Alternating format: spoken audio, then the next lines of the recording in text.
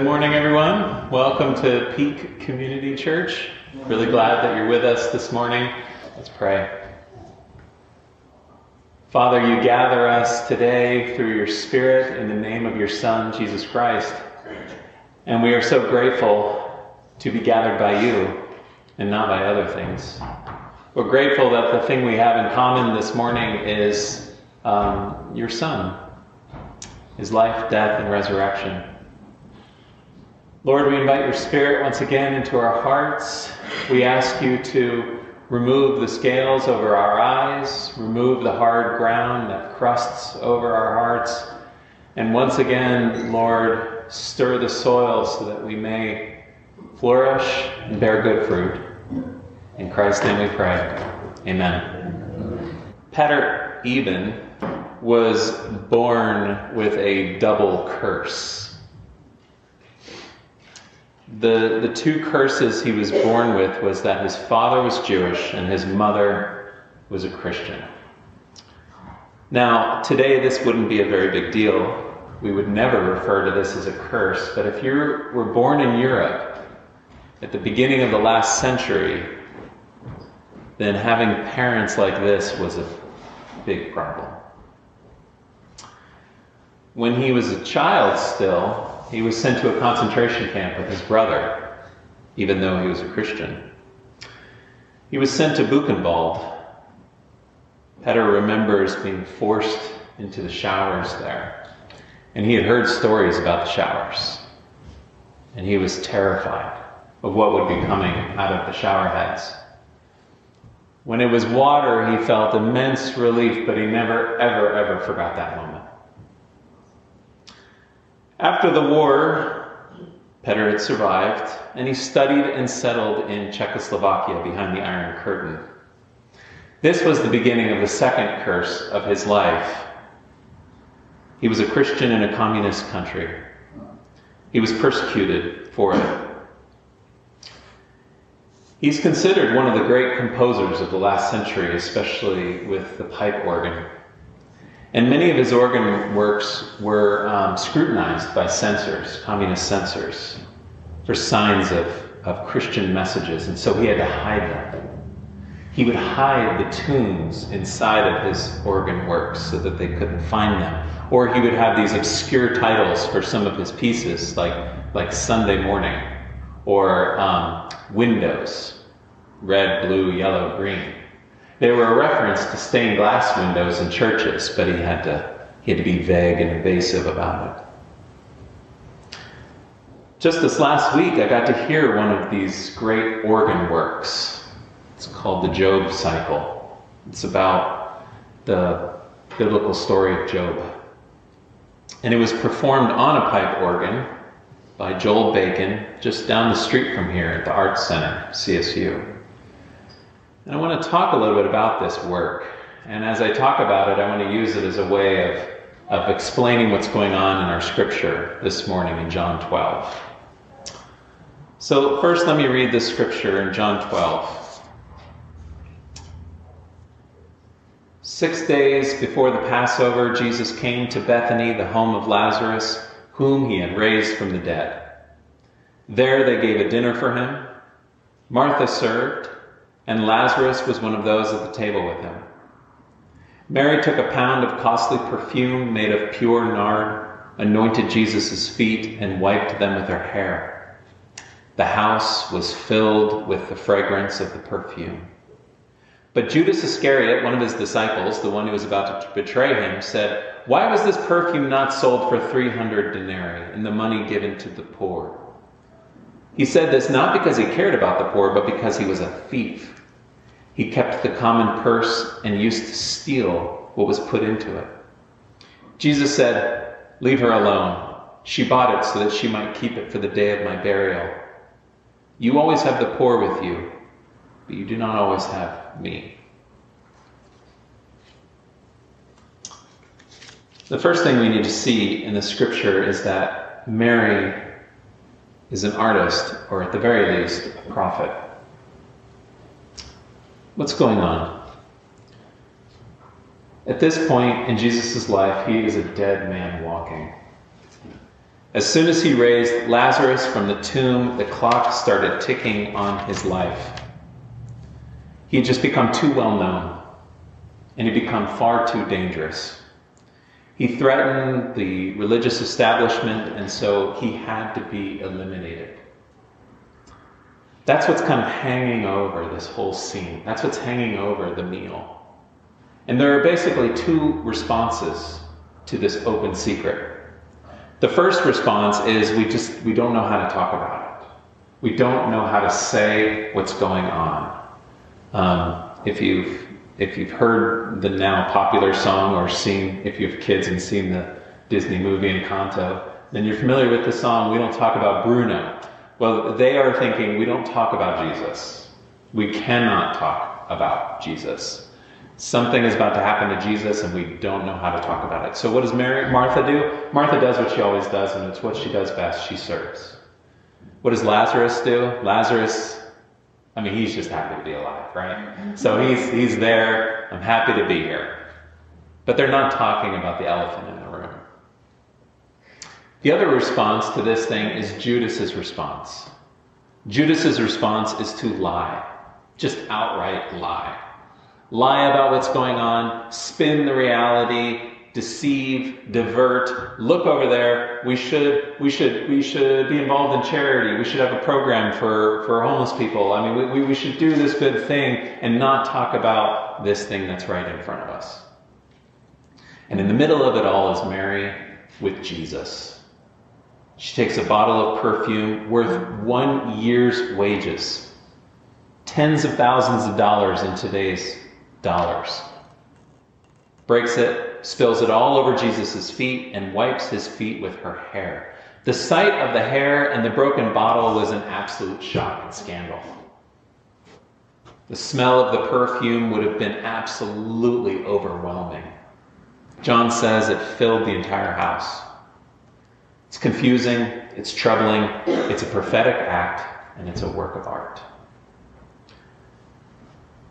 Two things that result from this. Two things happen. Two things are accomplished in what Mary does. The first is that she helps everybody to grapple with the thing no one's talking about. She helps everybody to see what's really going on. She helps everyone face reality. We normally think of artists as people who kind of veer away from reality, who are sort of, in a world of their own, in a sort of fantasy world. It's not true. The great artists help us see what is actually happening in the present.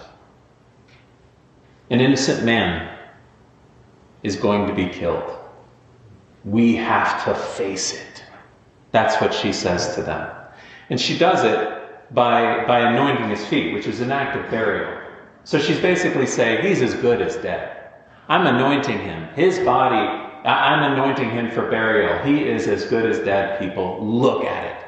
Look at it. And they can't turn away. And if they try, their noses won't let them. The depth of the tragedy and the injustice is injustice of the fact of the waste of the perfume. Nothing has value in the face of this horror of what is about to happen. No one can ignore it, and despite Judas's protest, no one can mask it. The lies fall away.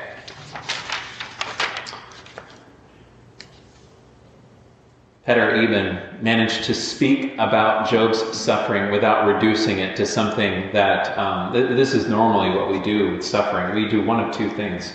We either sort of reduce suffering to something that makes sense. It was obviously caused by this. We want answers for suffering. We always want an explanation for suffering. But on the other hand, what we do is we sort of fall into this like complete absurdism or nihilism where nothing has any meaning at all, and if there is suffering, then there can't be anything that's true or good or beautiful in the world. And we go to these two sides, but Peter Eben was able to hold the middle. Hold this idea of suffering and to be able to depict it in his work as something that is absolutely horrifying and incomprehensible, and yet also able to be held and contained and to be looked at and understood. He was able to get this from the book of Job itself, which does exactly that. If you've read the book of Job recently, no easy answers there.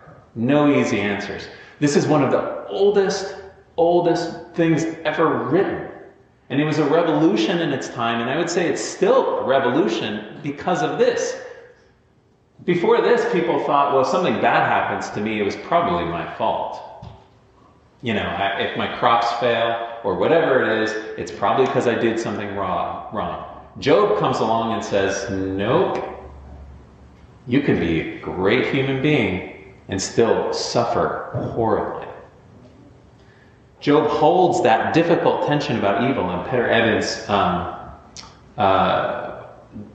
work, Organ Cycle, does the same thing, holds it as a mystery. Jesus regularly talks about those with eyes to see and ears to hear. Paul writes about the eyes of our heart. It's not whether we have imaginations, because we all do and we all use them all the time. They are constantly active. The question is whether or not our imaginations are rooted and engaged in what is actually going on in the world right now. Whether or not our imaginations are present in our bodies, in our neighborhoods, in our homes, or are they keeping us detached in some way? Are our imaginations feeding on lies, or are they rooted in reality? If we find ourselves comfortable in lies, if we find ourselves consuming lies so that we can cover up the complexity of what's actually going on, if we find ourselves shielding us from suffering, then the artist as prophet is needed to shake us, to shock us back to reality. And that's exactly what Mary of Bethany is doing here. Look at what's going on. The second thing she's doing, that's not all she's doing. The second thing she's doing is this. The person I could think of when I was writing this sermon is someone named Flannery O'Connor. Flannery O'Connor was a Southern, mainly short story writer, fiction writer, in the middle of the last century. And O'Connor was known for this sort of shock of reality and suffering that opens up this possibility of a new future. So she wrote these poor characters. Every character in her stories just suffers miserably. I would hate to be one of her characters. And they're all, it's something that sort of, one falls off a tractor, another one's confronted by a misfit with a gun on the side of the road, another one has a book thrown in her face. I mean, it's just, she's relentless with her characters, with their suffering. But none of them are left with a sort of like insensibility about the world. Like that evil is just this senseless kind of, this is just the way the world is. So people in Job's time thought that all of suffering was for a reason. Now we tend towards the other thing where it's just like absurdist and senselessness and nothing means anything anymore. All of O'Connor's characters realized that suffering would open up the possibility of something new, a new future, one that no one had imagined before. So if we look back at Mary, when she breaks that extremely expensive perfume bottle, I can imagine like the gasps, what is she doing? When she breaks that open, she anoints his feet, the fragrance fills the whole house. It's as if to say, yes, he might die, but he won't die in the way that you imagine death. He will give off not a stench, but a fragrance. A fragrance that will lead to something that is new in the world, something that we have never anticipated. It will fill, just like that fragrance filled the house, it will fill the whole world. Maybe she knew it, maybe she didn't, but she was pointing to the Holy Spirit.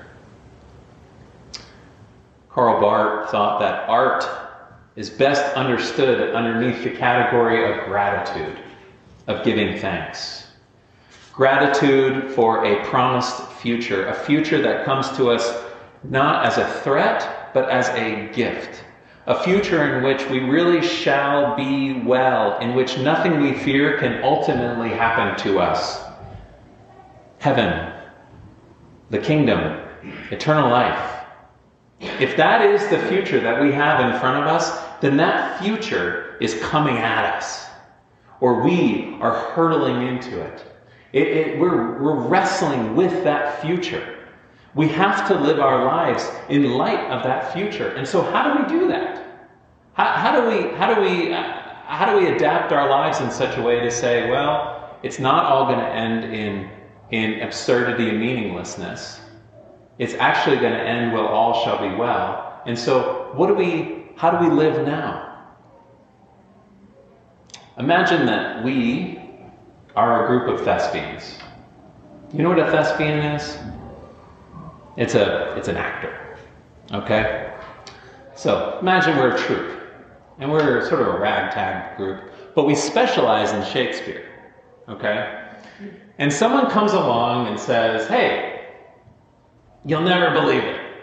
We found a lost play of Shakespeare's. And of course, we all rejoice because we love Shakespeare, and we all know how to perform Shakespeare. But there's a catch. Catch is this. They have all the acts, 5 acts, except for the 4th. The 4th act is missing. And so the person who brings this to us says, we know how the play ends. We know it's comedy, and it's going to end great. And we know how we get to the climax, the 3rd act. So we know, the main parts of it. But we want to perform this play. We don't have the 4th act, so here's what we're going to have you do. We want you to improvise the 4th act. We want you to take everything that's before, and we want you to take how the play ends, and in the middle, we want you to improvise. To just figure it out. Now we know you're not going to do it perfect. We know it's not going to be ideal, but you all are the people to do it. Why? Because you know Shakespeare. You get it. And you know how the play ends. That's kind of what Bart's getting at when he's talking about what it means to live in light of this future ahead of us.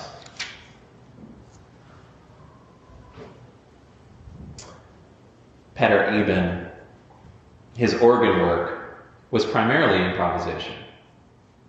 That's how it started. Eventually, he turned it into a written piece, and it still has moments of improvisation in there, but it started out as an improvisation. And what he would do is he would take familiar tunes of the Christian church, so he had old Czech hymns and folk songs and Lutheran hymns and even the Gregorian chant, and he would take those and he'd weave it into this complex story about suffering and evil that Job was facing. And he went into it saying, I know how this organ score is supposed to end. I know how the story of Job ends, but I'm going to see what happens when we bring in these tunes and bring them together with the discord and the chaos of evil and suffering. What happens when we put them together? And I don't have words for it. I would love to explain exactly how this all goes, but all I could do was listen to it this past week and be simply overwhelmed. All it was some metal and air and wood and a guy doing his magic on the thing with the pedals. I know tons about music. And I don't have words for how he did it, but I was overwhelmed by the ability of this guy, not just Peter Eben, but also the organist, Joel Bacon, to be able to show me how good is redeemed in the midst of suffering.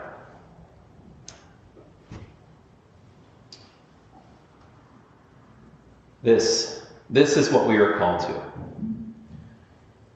Yes, this is a special call to artists, and artists have a particular role in our life together, but all of us in some way or another are called to do more than just learn the facts. We are called to take the future that God has promised us and to live out as though that future were beginning to break into the world now, like dawn breaking into the world.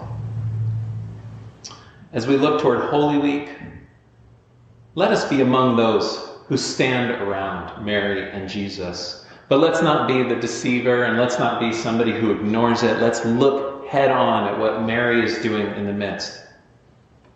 You might be busy serving like Martha, or you might just be happy to be here like Lazarus.